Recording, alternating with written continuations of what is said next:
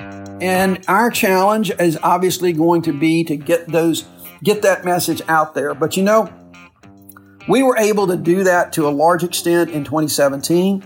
We're going to have the resources to do that now. If you look back over the, I guess almost 30, 40-year history of U.S. Senate races in Alabama, no one has really had the opportunity to get that message out except early on in 1986 and then again in 1996. And after that, they just haven't had the resources. We're going to have those.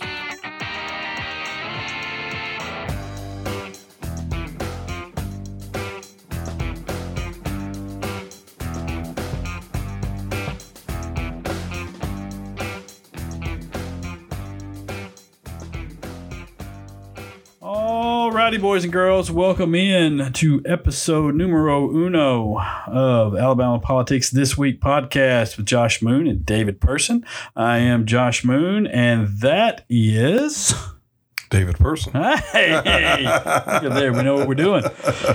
All right. We are excited about this one.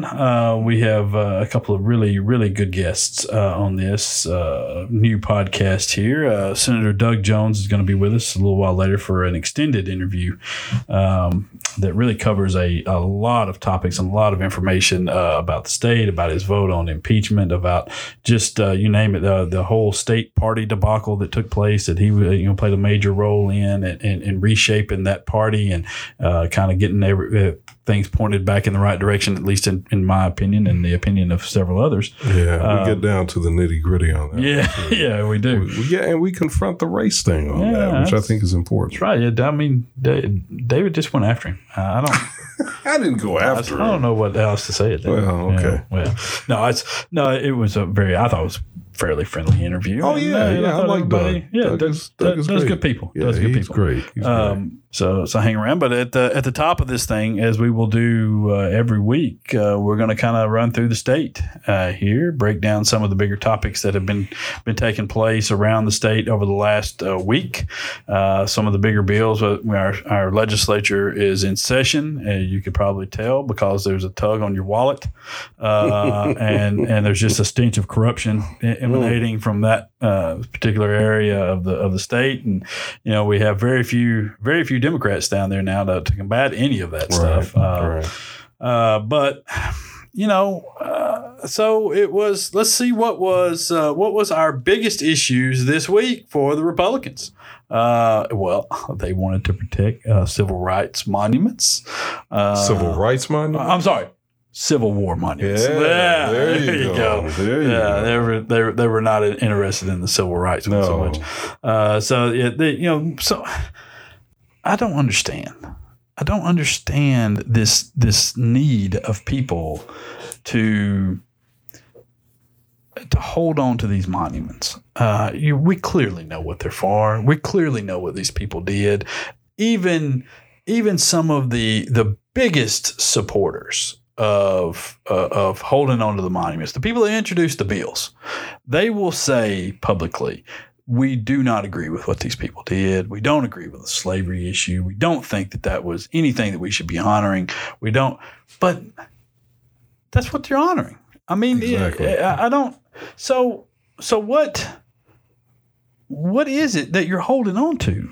If that's not what you're holding on to, and don't tell me it's history. If it's history, we could put it in a museum. Yeah, everybody could walk by and see it, and you could put it in the proper context and say, this is what happened. These are how these people felt. It was the prevailing attitudes of the times, if you want to excuse away what took place there. But we don't feel this way anymore. It's not the way people want to live, at least, civilized, decent people. It's not the way anybody wants to live. So why are we still doing this? Well, I think we're still doing it because there's a tremendous amount of denial about the very thing that you stipulated at the beginning, or at least alluded to at the beginning, which is that, there is, in fact, I think, deep denial about the fact that the Confederacy was established to protect the rights of states to own slaves, or people in states to own slaves. There's tremendous denial about that. And what I always do, Josh, is I point people to the words of Alexander Stephens, his famous Cornerstone speech. He was vice president of the Confederacy. I'm just going to read this. It's real short. He said, our new government, now he's saying this, prior to the Civil War, our new government is founded upon exactly the opposite idea. Its foundations are laid, its cornerstone rests upon the great truth that the Negro is not equal to the white man. Now, that ought to be enough right there. But he goes on. He says that slavery subordination to the superior race is his natural and normal condition. And then as for the coup de grace, he says this, our new government, is the first in the history of the world based on this great physical, philosophical, and moral truth. In other words, the Confederacy, the bedrock of the Confederacy was white supremacy and slavery. So when I, as a black man, see one of those monuments, I'm outraged. When I drive down, as I did not too long ago, 65, between I think it's between Verbena and Montgomery. Yeah. Oh, yes. And I see that damn flag waving in the breeze there, that Confederate flag on private property, it enrages me. It enrages me. So and I think we ought to be outraged. I know there are a lot of people who feel, that we ought to be circumspect and careful and judicious. No, we need to be mad as hell about the fact that we continue to celebrate something as intrinsically evil. And let's just say, for the historical record, traitorous. Yes. As the Confederacy. And here's the giveaway on this, and the giveaway of what this actually is. Because if this was an issue actually of honoring history, honoring, what your forefathers were all about, and that they were standing for states' rights or whatever, well, then you would think that the flag that they chose to represent that would actually be the flag of the Confederacy. But it's not. That Stars and Bars flag is not what the flag of the Confederacy was. The Confederate States had 3 different flags. None of them are that one. That was the battle flag of one particular army. And the reason why it is now represented as of that time period, I guess, is because it was adopted later by the KKK. Yeah, that's when that flag really came into prominence. It was in the 50s and the 60s when the KKK started to run rampant around southern states, and so that's the origin of that flag and what took place. And if you look back at all these monuments to history and things, they didn't come about right after the Civil War. They didn't come about to honor these people. They're 100 years later, most of them. Well, some of them 150 years later. Honestly, it's a ridiculous notion now that what you're doing is honoring something. What you're doing is you're poking people in the eye, and that's what you're doing. Yep. And you don't want to let the black guys get over on you. That's all it is at this point. And we have people that are doing this for cheap political points because they're attracting morons to vote for them with this stupid stuff. And that has long been our problem here in the state. Is we can entice you to vote for us because we're going to do this thing with monuments, and that way you'll look the other way while we take away your health care, tax you at a higher rate than we do, even though we're making 10 times as much as you are, and do all of these other things that aren't to your benefit. But we're going to do this thing about this ridiculous nonsense that plays to your fears and your racism, and we're going to take your stuff away from you. And I think the key thing is, I think, Josh, there are a lot of people who are afraid. They have been conditioned to and acculturated to being afraid of people based on skin color. And that has been passed down from generation to generation, so that it's a reflexive response that when they see a black person, they immediately, for many, I'm not saying all, but for many people in our state, I think they immediately kind of go into this sort of biased mindset, this bigoted mindset, because of fear. And I'm thankful for the fact, as a black man, have a lot of white friends who don't succumb to that. Yeah. And I'm so glad. And they've raised their children not to succumb to that. Yeah. I'm so glad. But they are not, I don't know that they are predominant in this state. I suspect they are a minority. I mean, some of the votes would lead you to that conclusion. I have some hope that it's not, and really the way we got onto this topic and the reason why this is a topic now is because there was a monuments bill passed 2 sessions ago, and now they are attempting to strengthen that to some degree by imposing a fine there that is per day because they screwed up the other bill so fast. Because surprisingly, the Civil War monuments bill was not written very astutely. Shocking, I know.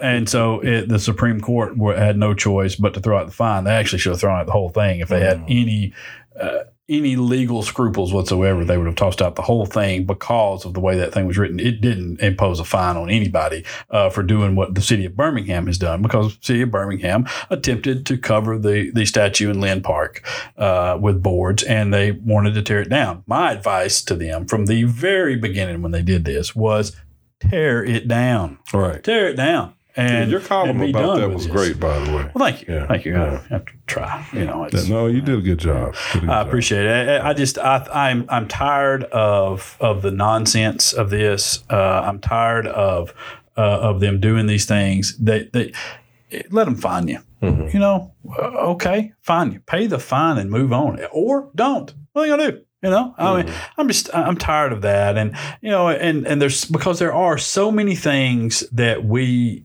could be focused on that we're not, and instead of doing those things, we get into this sort of nonsense. We get into issues. I tell you, man, covering the legislature on a daily basis. Exhausting, right? I mean, just from afar, because I've got some other responsibilities these days, and I don't make it down as much as I used to, and trying to keep up with the steady onslaught of people trying to get away with something is nuts, and it is at this point to watch Republicans and our state legislature try to maneuver themselves to roll back the ethics laws that they themselves wrote and put in place is really astounding. And then, but let me just give you an example of how they work. Okay, so we have a number of landfills in this state, right? Oh, I know where you're going. So these landfills, according to the laws that we passed in this state that mimicked EPA laws and rules, they have to, at the end of every day, they have to cover all the things that they put into this landfill with 6 inches of earth. That's what covers it. And the reason we determine that is because 6 inches of earth covers up all of these things there that cause the smells, attracts the animals, creates diseases, and all sorts of other situations that we don't want to be part of. And the reason we do this is because we promised this to the people who live around the landfills, who were living there before the landfills got there. And so we promised these people that, hey, if you'll just let us build this landfill that we're going to make a bunch of money on, we'll cover everything properly and make sure nothing happens. Well, that was the law then. And what we do in this state is we set up an entity that lies somewhere between the laws and the enforcement of the laws to come in and allow people to get away with this, to make more money, to let their buddies get away with making a little more cash and doing things a little bit outside the lines. And that's what's happened with the landfills. We have ADEM, the Alabama Department of Environmental Management, which does not environmentally manage anything. Toothless tiger. Oh, they're not toothless. They're working for the other people. They're working for the other guys over here at this point. And so they have for years been allowing landfills to cover this stuff up with tarps and other things. In some instances, they were using coal ash. I mean, coal ash to cover up garbage. And cover up garbage. And it was not working. And the people in the neighborhoods got sick of it. The people in the neighborhoods were actually getting sick, from the smells and the diseases and the rats and the feral dogs running around. And so they sued. And a court said, you know what? That's what the law says. The Alabama Civil Court of Appeals, 5-judge panel took a look at it and said, it's pretty clear. They've got to enforce this, and you can't let them get around it. Right. So what do? is they get a couple of their buddies in the legislature to say, hey, these laws, they're a little taxing on us. I know what we promised everybody, but couldn't you let us go ahead and get around them? And so, lo and behold, there are two bills, one in the Senate, one in the House, to allow them to do just that. TARPs. To allow alternative covers. TARPs. Yeah, they're going to let. So it's just ADM, man. I've got issues with ADM that go, all the way back to what happened in 8 Mile down there in Mobile. What's been happening in Uniontown for years. ADM. What's happening with our rivers right over here with 3M and stuff. I mean, it's not nonsense. Here in North Alabama. I mean, I use the term toothless tiger because I think when they're not, as you said, essentially in bed with the very people they're supposed to be regulating, they appear to be powerless to do anything on behalf of the people who they're supposed to be representing, you and me, and the rest of Alabama. They appear to be powerless. So they're either powerless or they're just in bed with these other people. Oh, they're in bed with the other people. They just, you look at what they've done, and it's just really nonsense. But to the idea that these things take place, that you make these promises, that you go along with this stuff, that these people are believing in these things that you're going to do, that these laws you're going to pass, you're going to uphold them, you're going to do all these things. And then you create these entities like ADM, like the Ethics Commission, like the Public Service Commission, God help us, that are actively working for the people who they're supposed to be regulating. Right. They're working in their defense and not in the interest of the public and the people who elect them. That is what drives me insane on a daily basis, and it is what has led to the majority of our corruption in this state. There's, and it's always been my theory that there's so little money in the state of Alabama that whenever you have anybody come along that says, hey, I'll give you this for doing this, it's so enticing to idiots. I mean, it really is. I mean, some of the folks that are in the legislature, you wouldn't trust them to watch your dogs. Right. I mean, you really wouldn't. You wouldn't. Let's be honest about it. You wouldn't. I wouldn't trust them. I know them. Listen, there are some good people there. There are even some good Republicans that are there. Sure. I know at least one or two. Exactly. Yeah. But overall, it is, this started under Hubbard, where they went after these guys who were dumb and had no other options, and they could control them, and they knew they had no other options. And that's exactly what they've done. They've created this little army of people that are so beholden to them and to the special interests that are there. That's why we're in the shape we're in, is we allow this stuff to happen. So that's really where I wanted to take this. I mean, what can we do? What you cover the legislature every day. I'm removed from that daily. I don't do daily journalism and reporting anymore. Yeah. What do you think we ought to be doing? Because something has got to change. It's simple. It's a simple solution, and people think you gotta follow all this stuff, and you just don't have time for it and all that. You don't. All right. What you need to do is you need to figure out what's important to you. What is important to you in your life and your family? What matters to you? What the schools in your area? Right. What your tax rates are? What you're paying for taxes? What your roads look like? Right. What things are taking place around you in your area with people who, like you, are in similar situations? Vote for your interest. Find you a candidate there that has a specific plan for the things that matter to you and your family. So you know what I'd like to see happen, Josh? I would like for some entity, and ideally, I think from my side of the aisle, it would be the Alabama Democratic Party.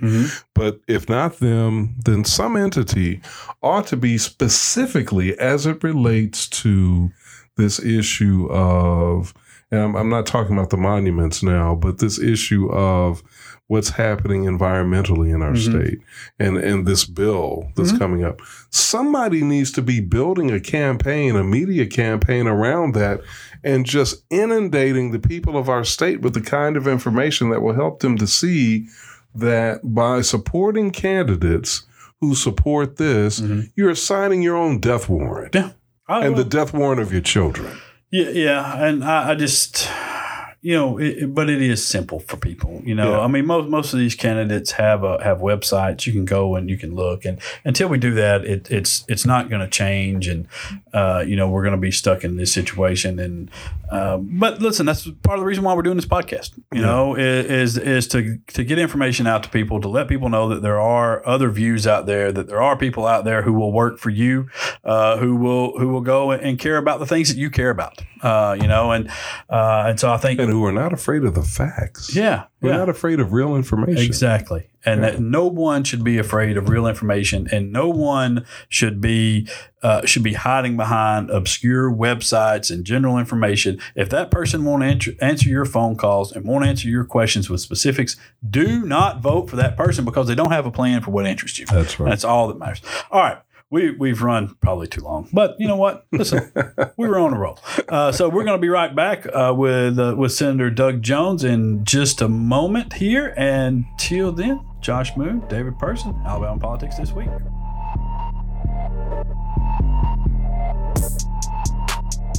Hey everybody, this is David Person. Hope you will reach out to me and Josh by email here at the Alabama Politics This Week podcast at aptwpodcast@gmail.com. That's aptwpodcast@gmail.com.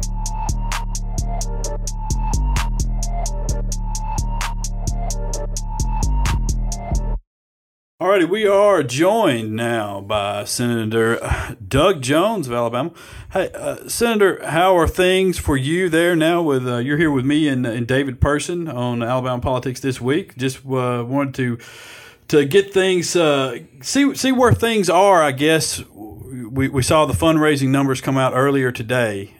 Things looking pretty strong for you, and I guess I wanted to see how you kind of felt heading into what's going to be a pretty contentious race as soon as the Republicans in the state get finished beating up on each other. But just see how you felt about it. Well, first of all, thanks for having me today. I really appreciate this. I'm glad you guys are doing this. I think it's an important it's going to be an important podcast going forward for folks. And so I really appreciate you doing it. Guys, I got to tell you, I feel very good about where we are in this race. We are positioned, I think, better than we had hoped to be. But the reason is because we have really stuck to our guns. We have done all the things that we said that I would do when I was running, and that is to look at how Alabamians vote on kitchen table issues. Their jobs, their economy, their health care still is a big issue. We have been a really strong advocate for the people of Alabama. Now, not everybody agrees with every vote I take. I get that. But overall, people look at my record and they will see things that we have done in any number of areas, helping businesses, whether it is Huntsville, Mobile, Birmingham, small businesses. They see what we've been trying to do for healthcare across the state to protect people with pre-existing conditions, how we're trying to work to get healthier mamas and healthier babies. And all of those things, I believe, position us in a really great spot. Fundraising has gone really well, and so we're anxious to get going once we know who we're going to be running against. You mentioned the rural hospital issue there, kind of in passing, when talking about the health of mothers around the state, and I know that has been important to you. And there are a number of polls out there, even among Republican voters, that show that is an issue off the charts for them. That they're worried about the potential closures of these hospitals out there. In looking at it, what can we do? What have you done there in the Senate to kind of help alleviate some of those issues, and what needs to happen going forward? Well, there are a number of things that we've done, and there's a number of things we're trying to do. First of all, last year we were able to get the Medicare wage index changed, and that people may not know what that is, but it's the reimbursement formula for doctors and hospitals when they treat a Medicare patient. Alabama had been at the low end of the wage index for many years. Our delegation, for 20 years or more, they would send letters and they would send letters and they would send letters, and nothing happened across the administration.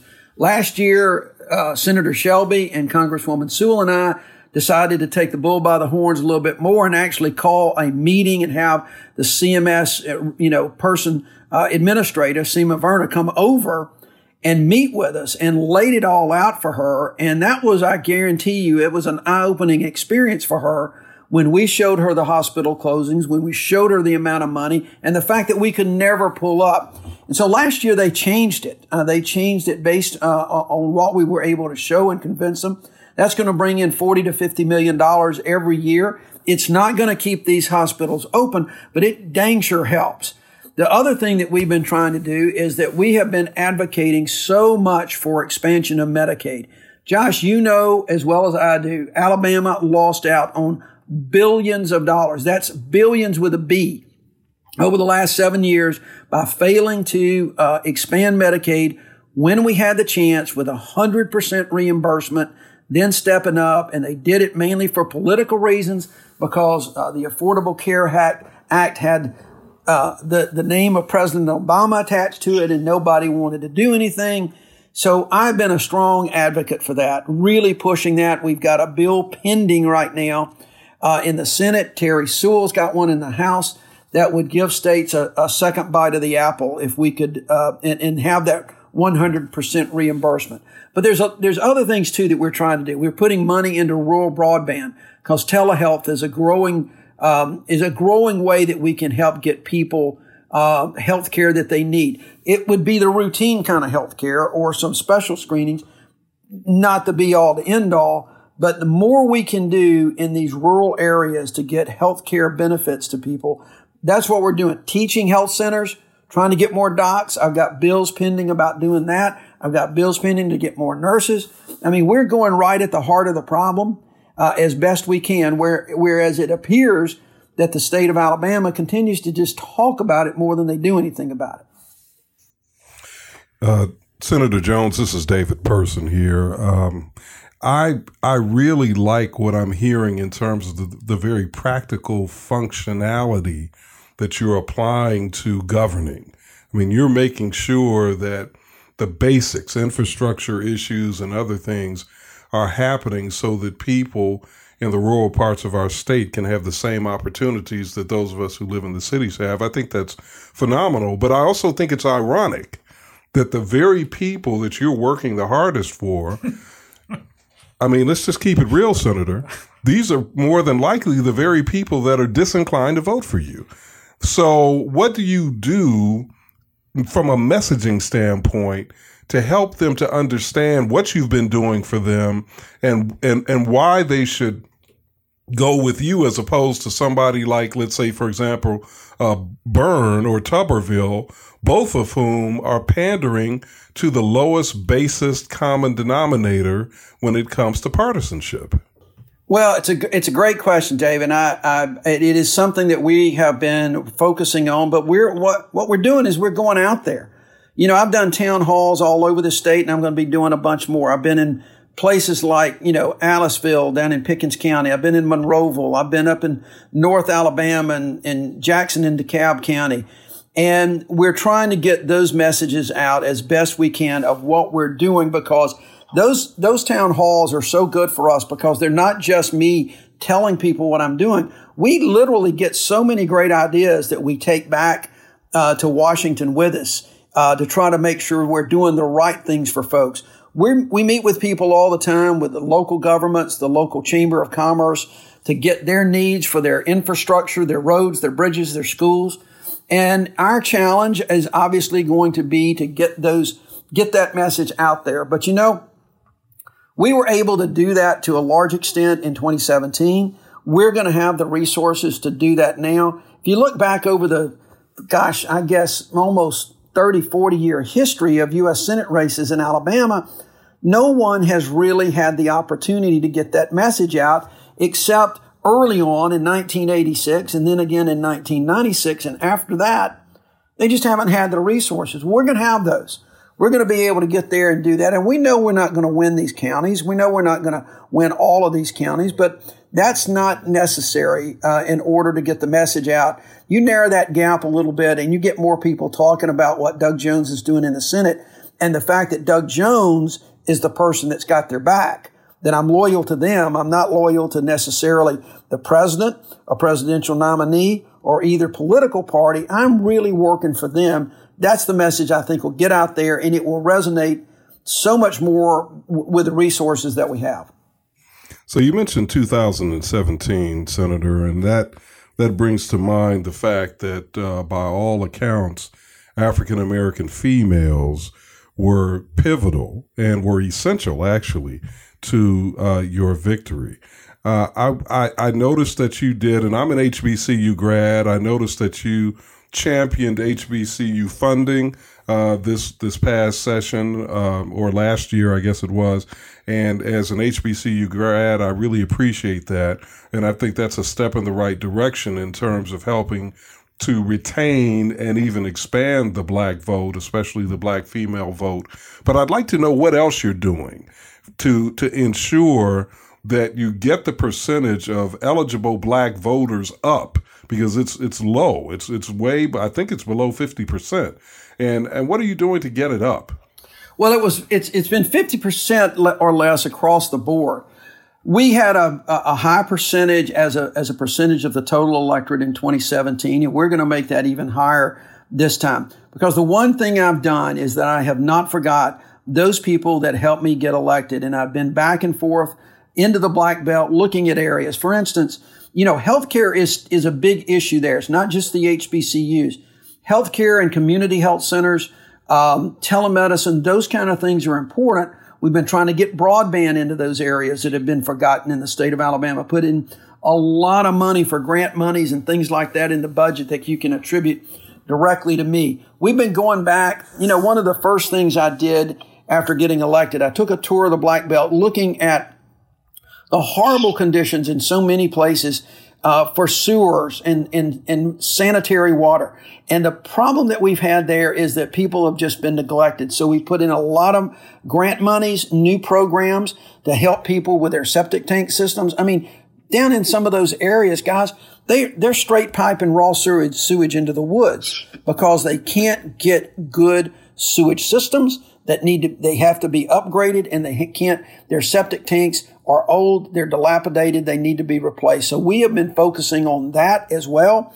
Been trying to work with a lot of the businesses to tell them to remember the areas like that. We've been looking a lot. We've been back and forth a good bit, talking to those folks about their needs.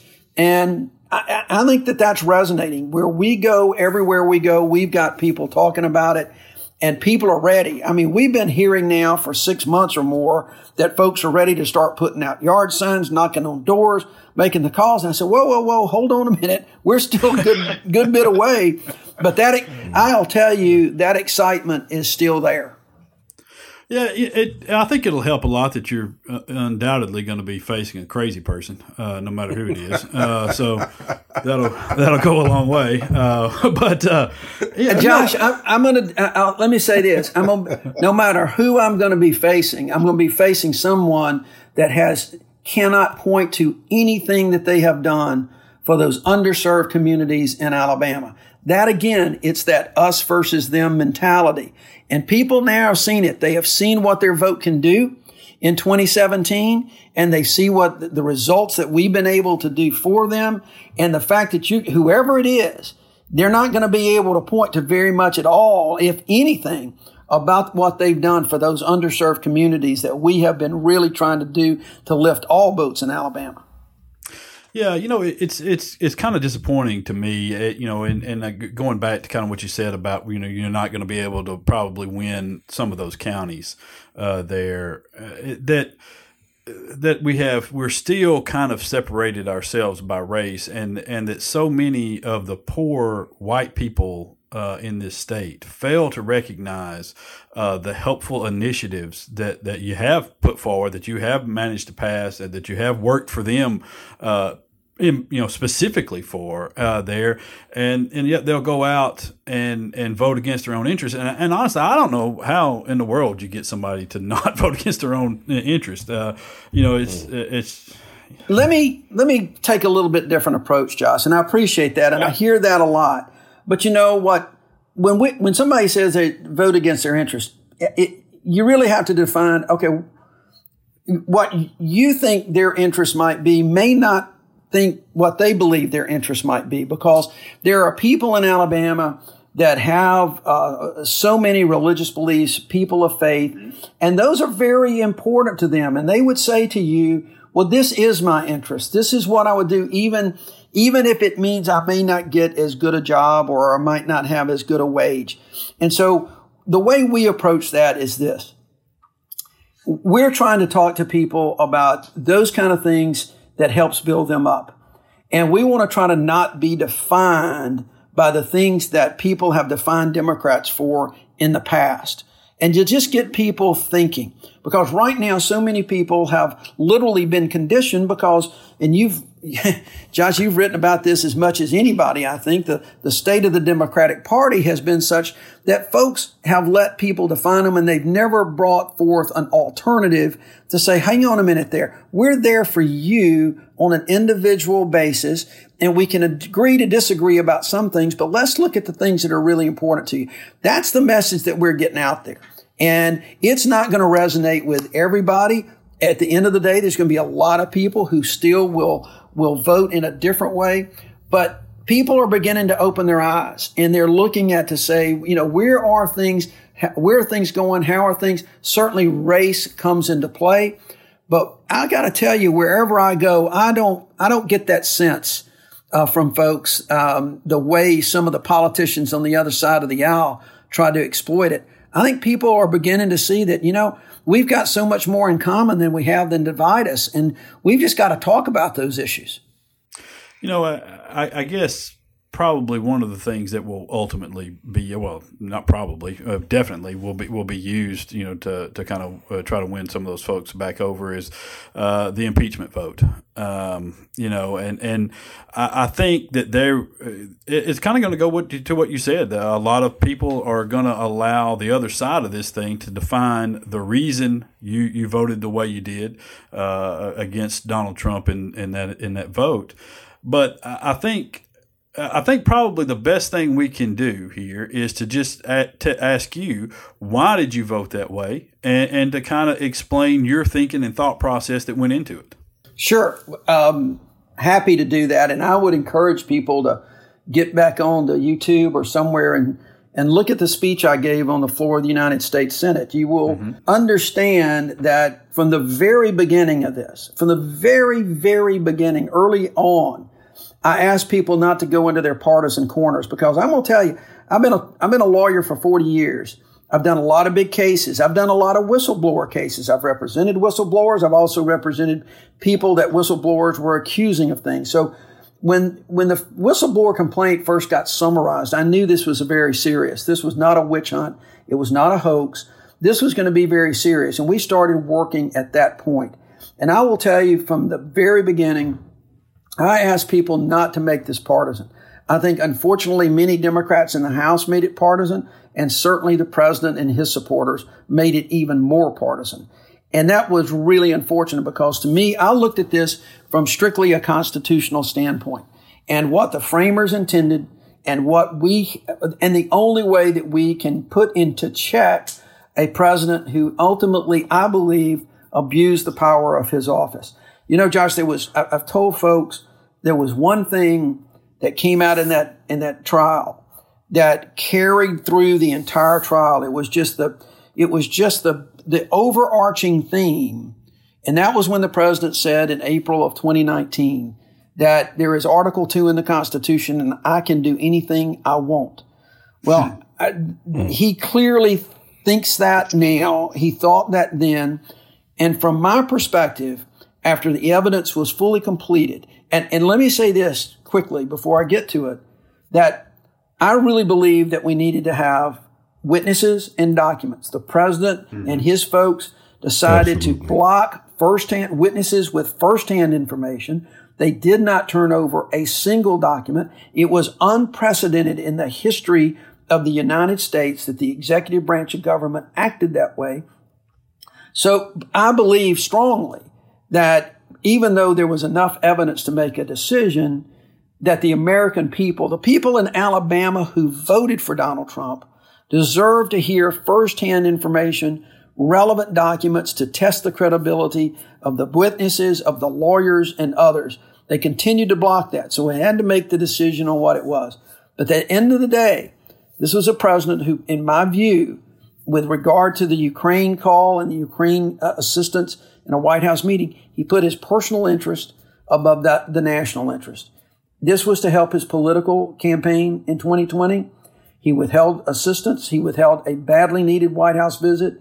All of that goes, in my opinion, it is exactly what the framers of the Constitution had in mind when they wrote that impeachment clause. And I am ever mindful of people's right to vote. I am ever mindful that we should take very serious the fact that we might remove a president. But I also believe the framers of the Constitution put in there the impeachment clause because they saw a possibility that something like this would happen. And so my convictions, my faith, my oath of office to defend the Constitution and the separate oath of office to do impartial justice led me to the conclusion that I did. That's over.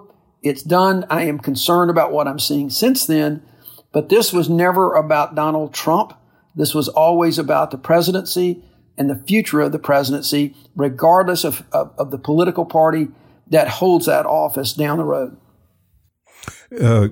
Senator, you're right. It was about the future of the presidency. It's also about the integrity and the veracity of the rule of law. So now we have to ask, with a president who is clearly flouting the very idea of a constitutionally guided democratic republic, what's next for us? What's next for us if this guy wins, but also what's next for us if he loses? Well, look, I think that America has to do a little bit of soul searching about what we want to see in the presidency going forward. And there are going to be a lot of people that are very supportive of Donald Trump, that like the way he's doing things, that like that very assertive, almost authoritarian view. And there's others that are going to be very concerned.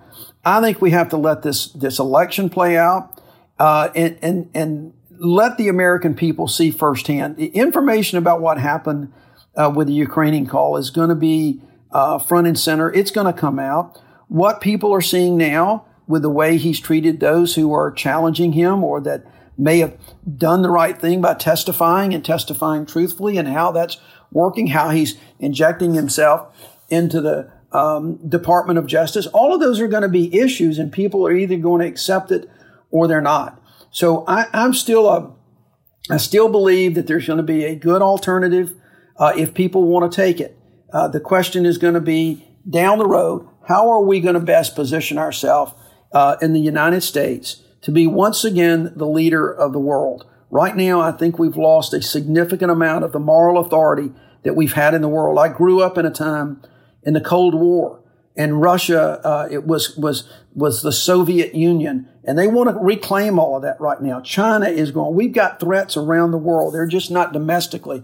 We've got to make sure that we have that democracy in place, intact, with a Congress and a president who can work together, and it's just not my way or the highway.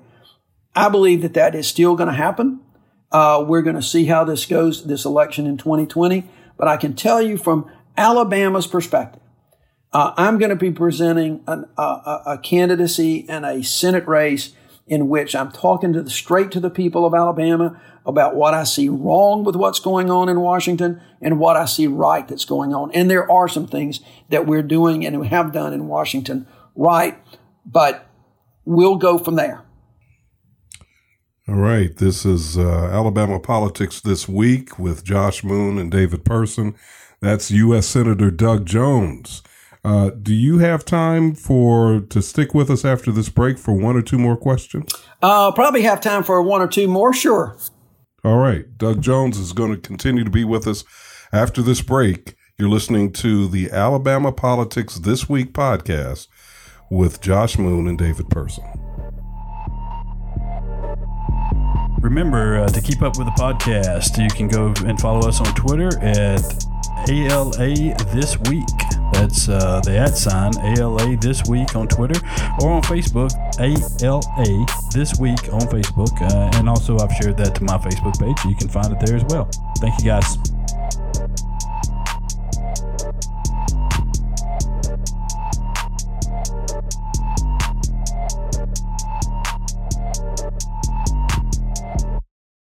Welcome back to Alabama Politics This Week with Josh Moon and David Person. I'm David Person. We've got U.S. Senator Doug Jones with us. Senator Jones, we're glad that you were able to stick around for one or two more questions. I wanted to ask you about what your current assessment is of the Alabama Democratic Party. You know, you were very involved in helping to move forward the change that took place last year in party leadership. I know there's still a lawsuit out there and some other loose ends. What's your assessment of where we are now, and what's your prognosis for how things will be in this very crucial election year? Well, overall, I'm very positive about it. I think that people are so excited now to see a Democratic Party that is alive, simply alive. And it's starting to kick, and we're starting to get messages out on social media and do the things necessary. We've had a very active primary coming up in front of Super Tuesday, where we had, at one point there were 17 or 18 presidential candidates who had signed up to be on the ballot.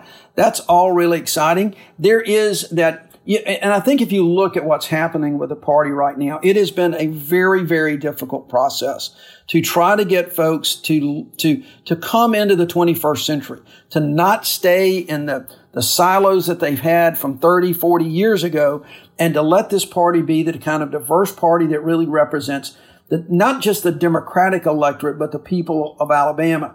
So with Chris England as the chair, Patricia Todd as the new vice chair, it's an exciting time. We put on the most significant thing we did, in my view, was to add people on the state Democratic Executive Committee, like 48 of them, under the age of 36.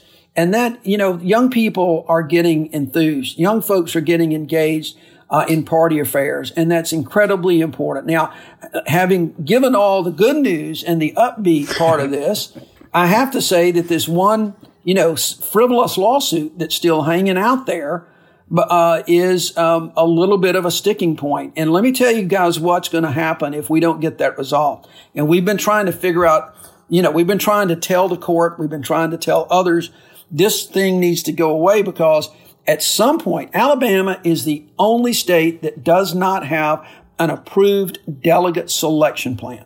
We're going to be going into the March 3rd primary, and all of those delegates that win, all of the ones that are supposed to be put on afterwards, may not matter. It may not have one whit if we don't have this delegate selection plan, and the DNC is not going to approve this until we are in full compliance with everything. The DNC's already recognized Chris and Patricia. They've recognized the new people that we put on there, but that delegate selection plan coming on to March 3rd is still hanging out there, and we're put every day that passes, Democrats in Alabama are at serious risk of not being able to participate in our presidential nominating process. Folks don't fully appreciate it or realize it, but this thing needs to end. But overall, guys, I've got to tell you, the day that we met in Montgomery and elected Chris England and Patricia Todd, and we put those young people, we put new caucuses for LGBTQ, Hispanics, Asian Americans. We put all those folks on. That was just about as an exciting day as I've seen in the Democratic Party in a long, long time. Second only maybe to my election night. It was really exciting. Chris and Pat are doing a wonderful job. We've just got this one lawsuit that if we can just get over with, we're going to rock and roll. And the goal on this, and I've told people this, I was just on the phone with another group of reporters. This, nobody thinks for a second we're going to flip the state from red to blue overnight. We may not flip it ever. But the fact of the matter is, we have got to have a competitive party in Alabama in order for the state to progress, in order for people in Montgomery to sit up and take notice that they don't just represent their gerrymandered districts. There's a lot more people out there that they also represent. That's what I do on my campaign, but you don't see that in Montgomery very much, that they represent the entire state and one Alabama as opposed to their gerrymandered districts. So we got to get folks, we got to be competitive so that those folks sit up and take notice. And in that way, the state can really move forward, I think, in a really positive way. Yeah, and we'll get you out of here. I know you got some other folks to call, and I don't understand the lawsuit. I just it doesn't make any sense to me. I don't know what the end game even is, even if you win this lawsuit. But there are still a large number of people that are on that other side with the folks at the ADC and people that are kind of backing that lawsuit. Exactly.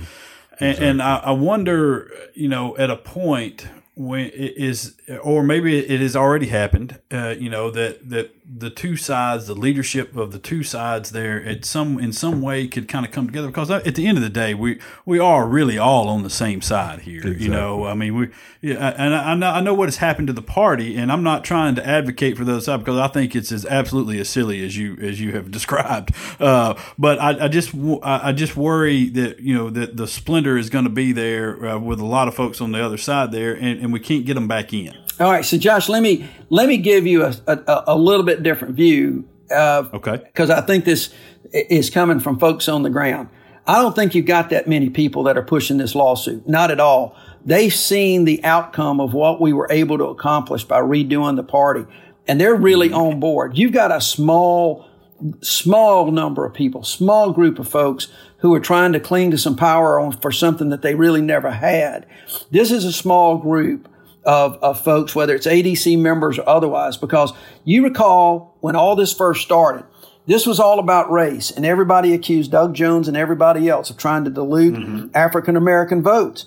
And we kept saying, we did it nicely. I never got down in the gutter after being called all these names, but simply responded, no, that is not true. We're trying to add people. We're trying to diversify, but we're not trying to dilute or take away. Here's what happened. Literally this has happened. When we went, before we changed the bylaws and got new people in there, the State Democratic Executive Committee was right at 65% African American. Okay? 65%. We put 70 people on, and once we got them on, guess what that percentage was at the end of the day? 65%.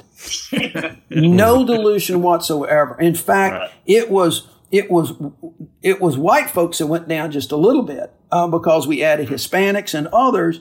And so all of the arguments that have been made make no sense. They went through all of the processes of the DNC. And this has changed. And the best way to do this thing now is to basically acknowledge where we are with this party, a party that represents the people of Alabama, a party that has the same significant African-American voting strength on that party, in the state party, as it did beforehand, and to say, okay, maybe we jumped the gun on this. Maybe this was not going to be as bad as we said. And let's let Chris and Pat do that. Short of that, there's really not much that can be done. The DNC has made it very clear that the bylaws that were changed have been accepted. They meet the DNC requirements. They have credentialed Pat and Chris. In fact, Chris England, who is the first African-American chair of the party, has been named a vice chair of the Rules Committee at the convention, which is a very powerful committee. Right. So, we have just not fought back in the same way others have, and even the day that we elected Chris and Pat, when I made some remarks, I said, folks, it's time that we move on, that we recognize that people that were in the party, Nancy Worley, Joe Reed, have contributed an awful lot to this party. And we need to recognize that, but we've also got to recognize that it's a new day and that there is more to the party than the same leadership that we've had for so long. People are getting engaged. They want to get engaged. So the one thing I take a little bit of contrary position with, I think there's a really small number of people that are pushing this lawsuit. Very small number of people, but they just can't. And overwhelmingly, people are ready to get out there for the party. They're ready to get out there for our nominees, including me and whoever might be the nominees in our congressional districts and the president. Yeah, and I don't think that there's any question of how right y'all were in what took place here. I mean, it is a far more representative party at this point, and I've never understood any of the arguments that the other side makes. But I never understood how they were running the party anyway. So, but it's I guess it's fair game, to say that that this is moved in the right direction. Yes, sir. Let me say this too. I want to add this because I want people to understand this. This is not a process that happened overnight. This process has been going on over a year in the DNC. And there are so many things. Those new bylaws that got passed incorporated so many things that Dr. Reed and others wanted. Okay. Right. This was not just from our standpoint and my standpoint, it was never my way or the highway. This was a process where you went through, there was even a mediation, a number of things that got incorporated into these new bylaws over the last year. You went through all of the processes. And then at the end of the day, there were people that boycotted legitimately called meetings and decided not to participate. Well, they made a choice. And now these bylaws are there. They have been accepted, but they incorporated so much of what was originally thought to help try to get the sides together. But every time that happened, folks just dug in a little more. And at some point, you've just got to get this party changed. I guess my concern, Senator, is, and I hear everything you and Josh are saying, and I think you've got very, very valid points. And there are reasons to be concerned about, what was happening with the party then versus the direction it's moving in now. But I also think, as you said, the legacy of Joe Reed is significant and it has to be honored. And I wonder whether or not you end up ultimately undermining your own efforts to unify the party if we don't find some way.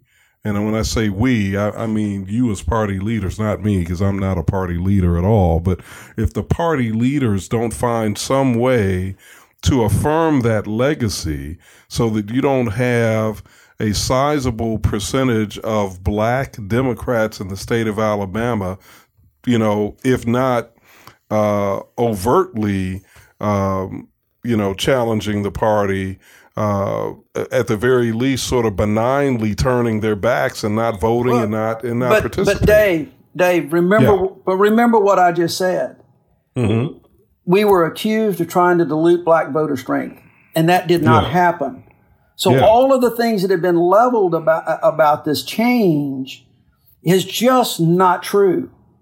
It's just not true, and has never been that goal. The goal has been to expand the party beyond what we were without giving any kind of dilution like that.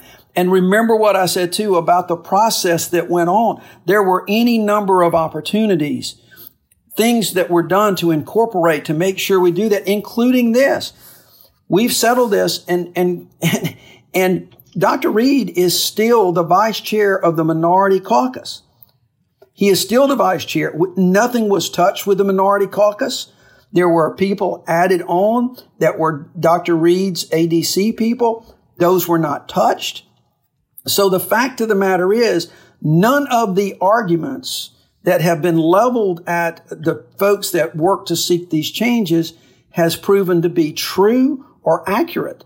And so at the end of the day, Dr. Reed's legacy is complete. It's there and it will remain there, and it should.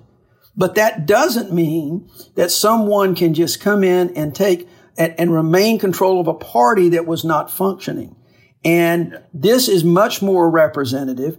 And I also believe, having gone around this state a lot, that there are so many people in this state ready to move forward acknowledging the legacy of folks, but moving forward with a much more representative party.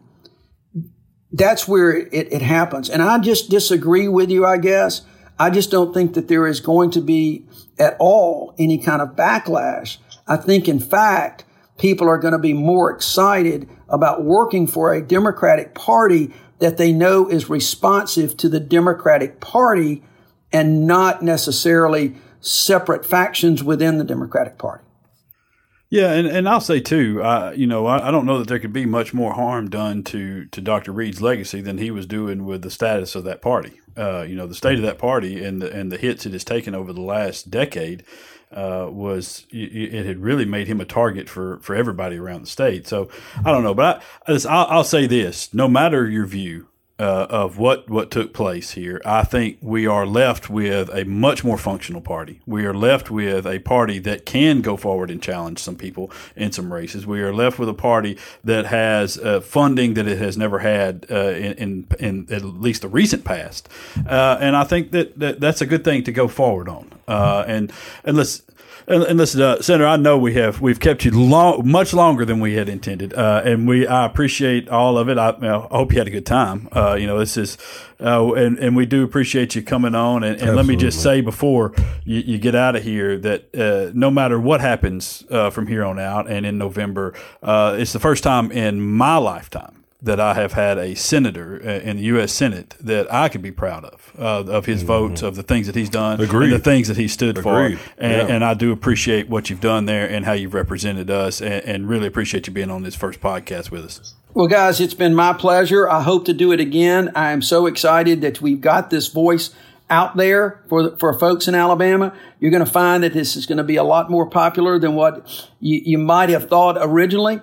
Because there's people out there that want to hear these voices, that want to see what's going on, that want to see this party progress and move forward. And they're getting excited about the races in March, and they're getting excited about races in November. So thank you very, very much, and I look forward to doing it again.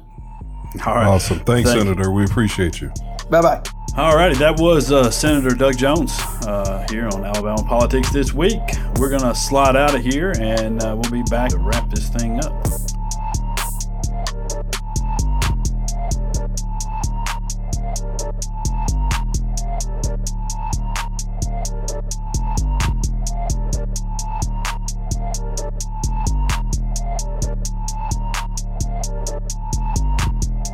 Alrighty, welcome back into Alabama Politics This Week. I've kicked around calling this thing APTW, but there's one letter too many. It should be APW, APT, right. But then you get into this. Doesn't flow Public quite Television, right. Alabama Public TV, or what's going on? Right. I did want, before we get out of here, though, one of the things we need to do each week is because we're on weekly, we can do a right-wing nut of the week. That's what I think we should do. All right. And because really, I think the best way to stamp out idiocy is to expose it to people, and to you can shame them just by exposing it most of the time, and maybe people will think better of themselves next time. Usually that does not happen with our Republican colleagues, our friends, and they usually never think better or do better or improve, but on the off chance that someone might. Mm-hmm.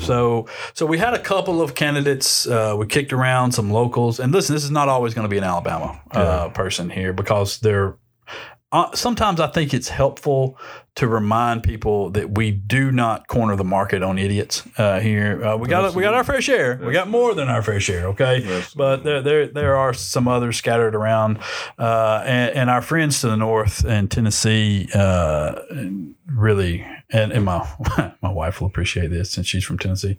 I know she thinks I'm doing this on purpose, but there were a couple of nominees from the state of Tennessee over the last week. One was a gentleman who for weeks now has been pushing a resolution there in the Tennessee House to proclaim that the state of Tennessee would officially recognize the Washington Post and the New York Times as fake news.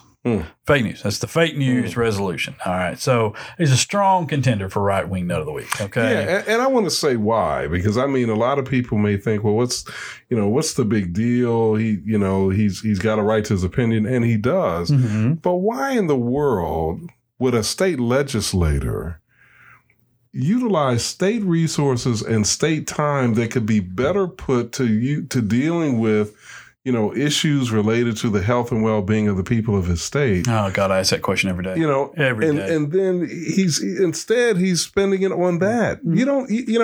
He can put that out on social media, have his say, and be done with it if that's what he wants to say. Oh, well, he's got to be like Trump, though. Okay, you wouldn't be able to be like Trump if you didn't do these things and waste this amount of time. Because this is my big problem with it. This moron could run around saying whatever he wanted to say to whoever he wanted to say. Free speech and all that. My issue that I take with this is that it is wasting state resources and state time. It is wasting literal money for the state for them to entertain this nonsense, for them to print the bills and to do whatever else they do with it. All right. It is wasting money to do this. And it means absolutely nothing to anybody. That's right. Whoever's going to agree with him. Yeah. Well, they're already agreeing with him. Whoever's not going to agree, it's not his saying that is not going to change their minds. Nothing at all. And using state resources isn't going to change their mind. And the idea with all of the ridiculous websites that are out there that you need to label these two as fake news. Single them out. Get out of here. Yeah. But so, having said all that, it would take a monumentally strong and counterproductive attempt and just really idiotic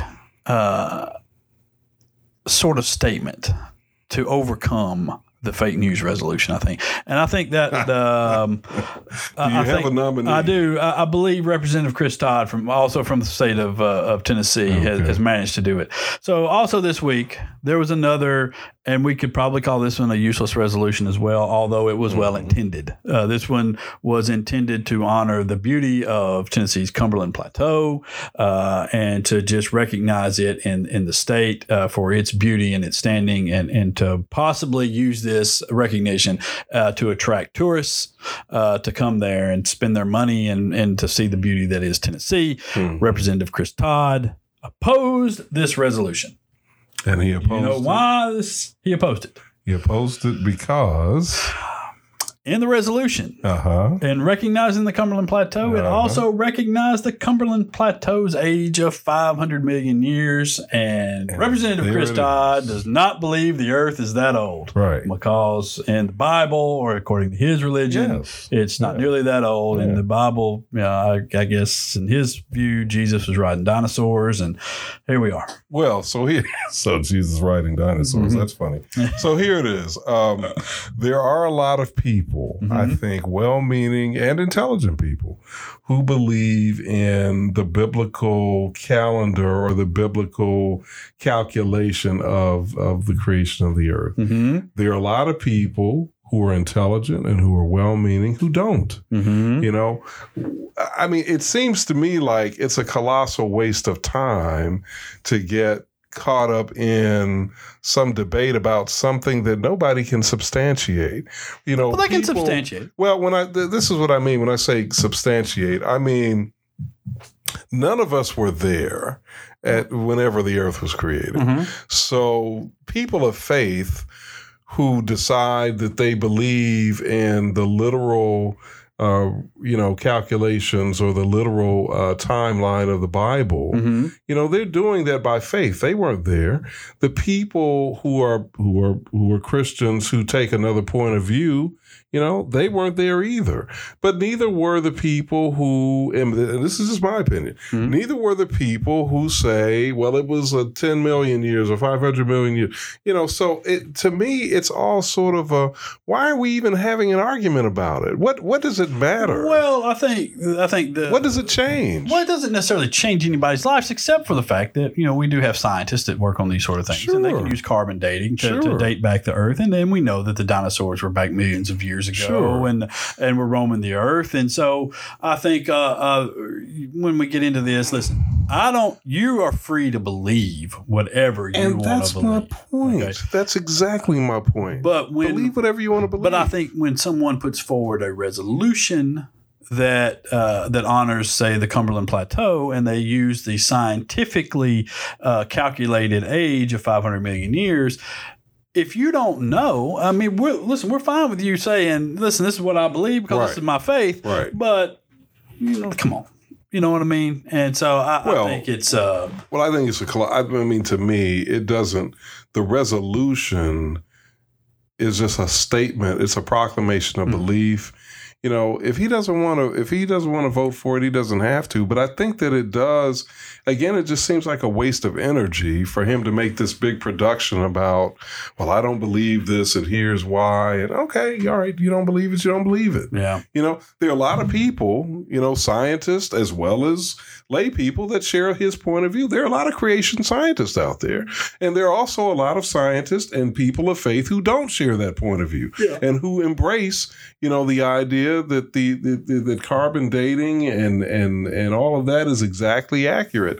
I just what just continues to perplex me is why we invest so much energy in something that none of us were around for. Not only were we not around for it, our grandparents and our great grandparents weren't around for it. Yeah. Okay, believe whatever you want to believe. I don't care. Right. Well, I don't think, but at a point, for a lot of these people, I don't think it is a belief sort of thing. It is that, this is science. This is what the facts of science say, and here is what we're doing. Regardless, this is we're probably not going to solve the world's science issues and debates today. Right. But I think that's where it was, and that's to me to hold up the whole resolution. And that's my point. I mean, it's like you don't have to do that in order to, state your case.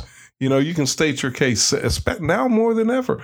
Go on social media, say whatever you want. Exactly. I do that often. And speaking of which, you can follow me on social media at Josh_Moon. You on the Twitters? I do not tweet. You don't tweet? I do not tweet. No. You can find me there. I'm on Instagram. Well, what's the name?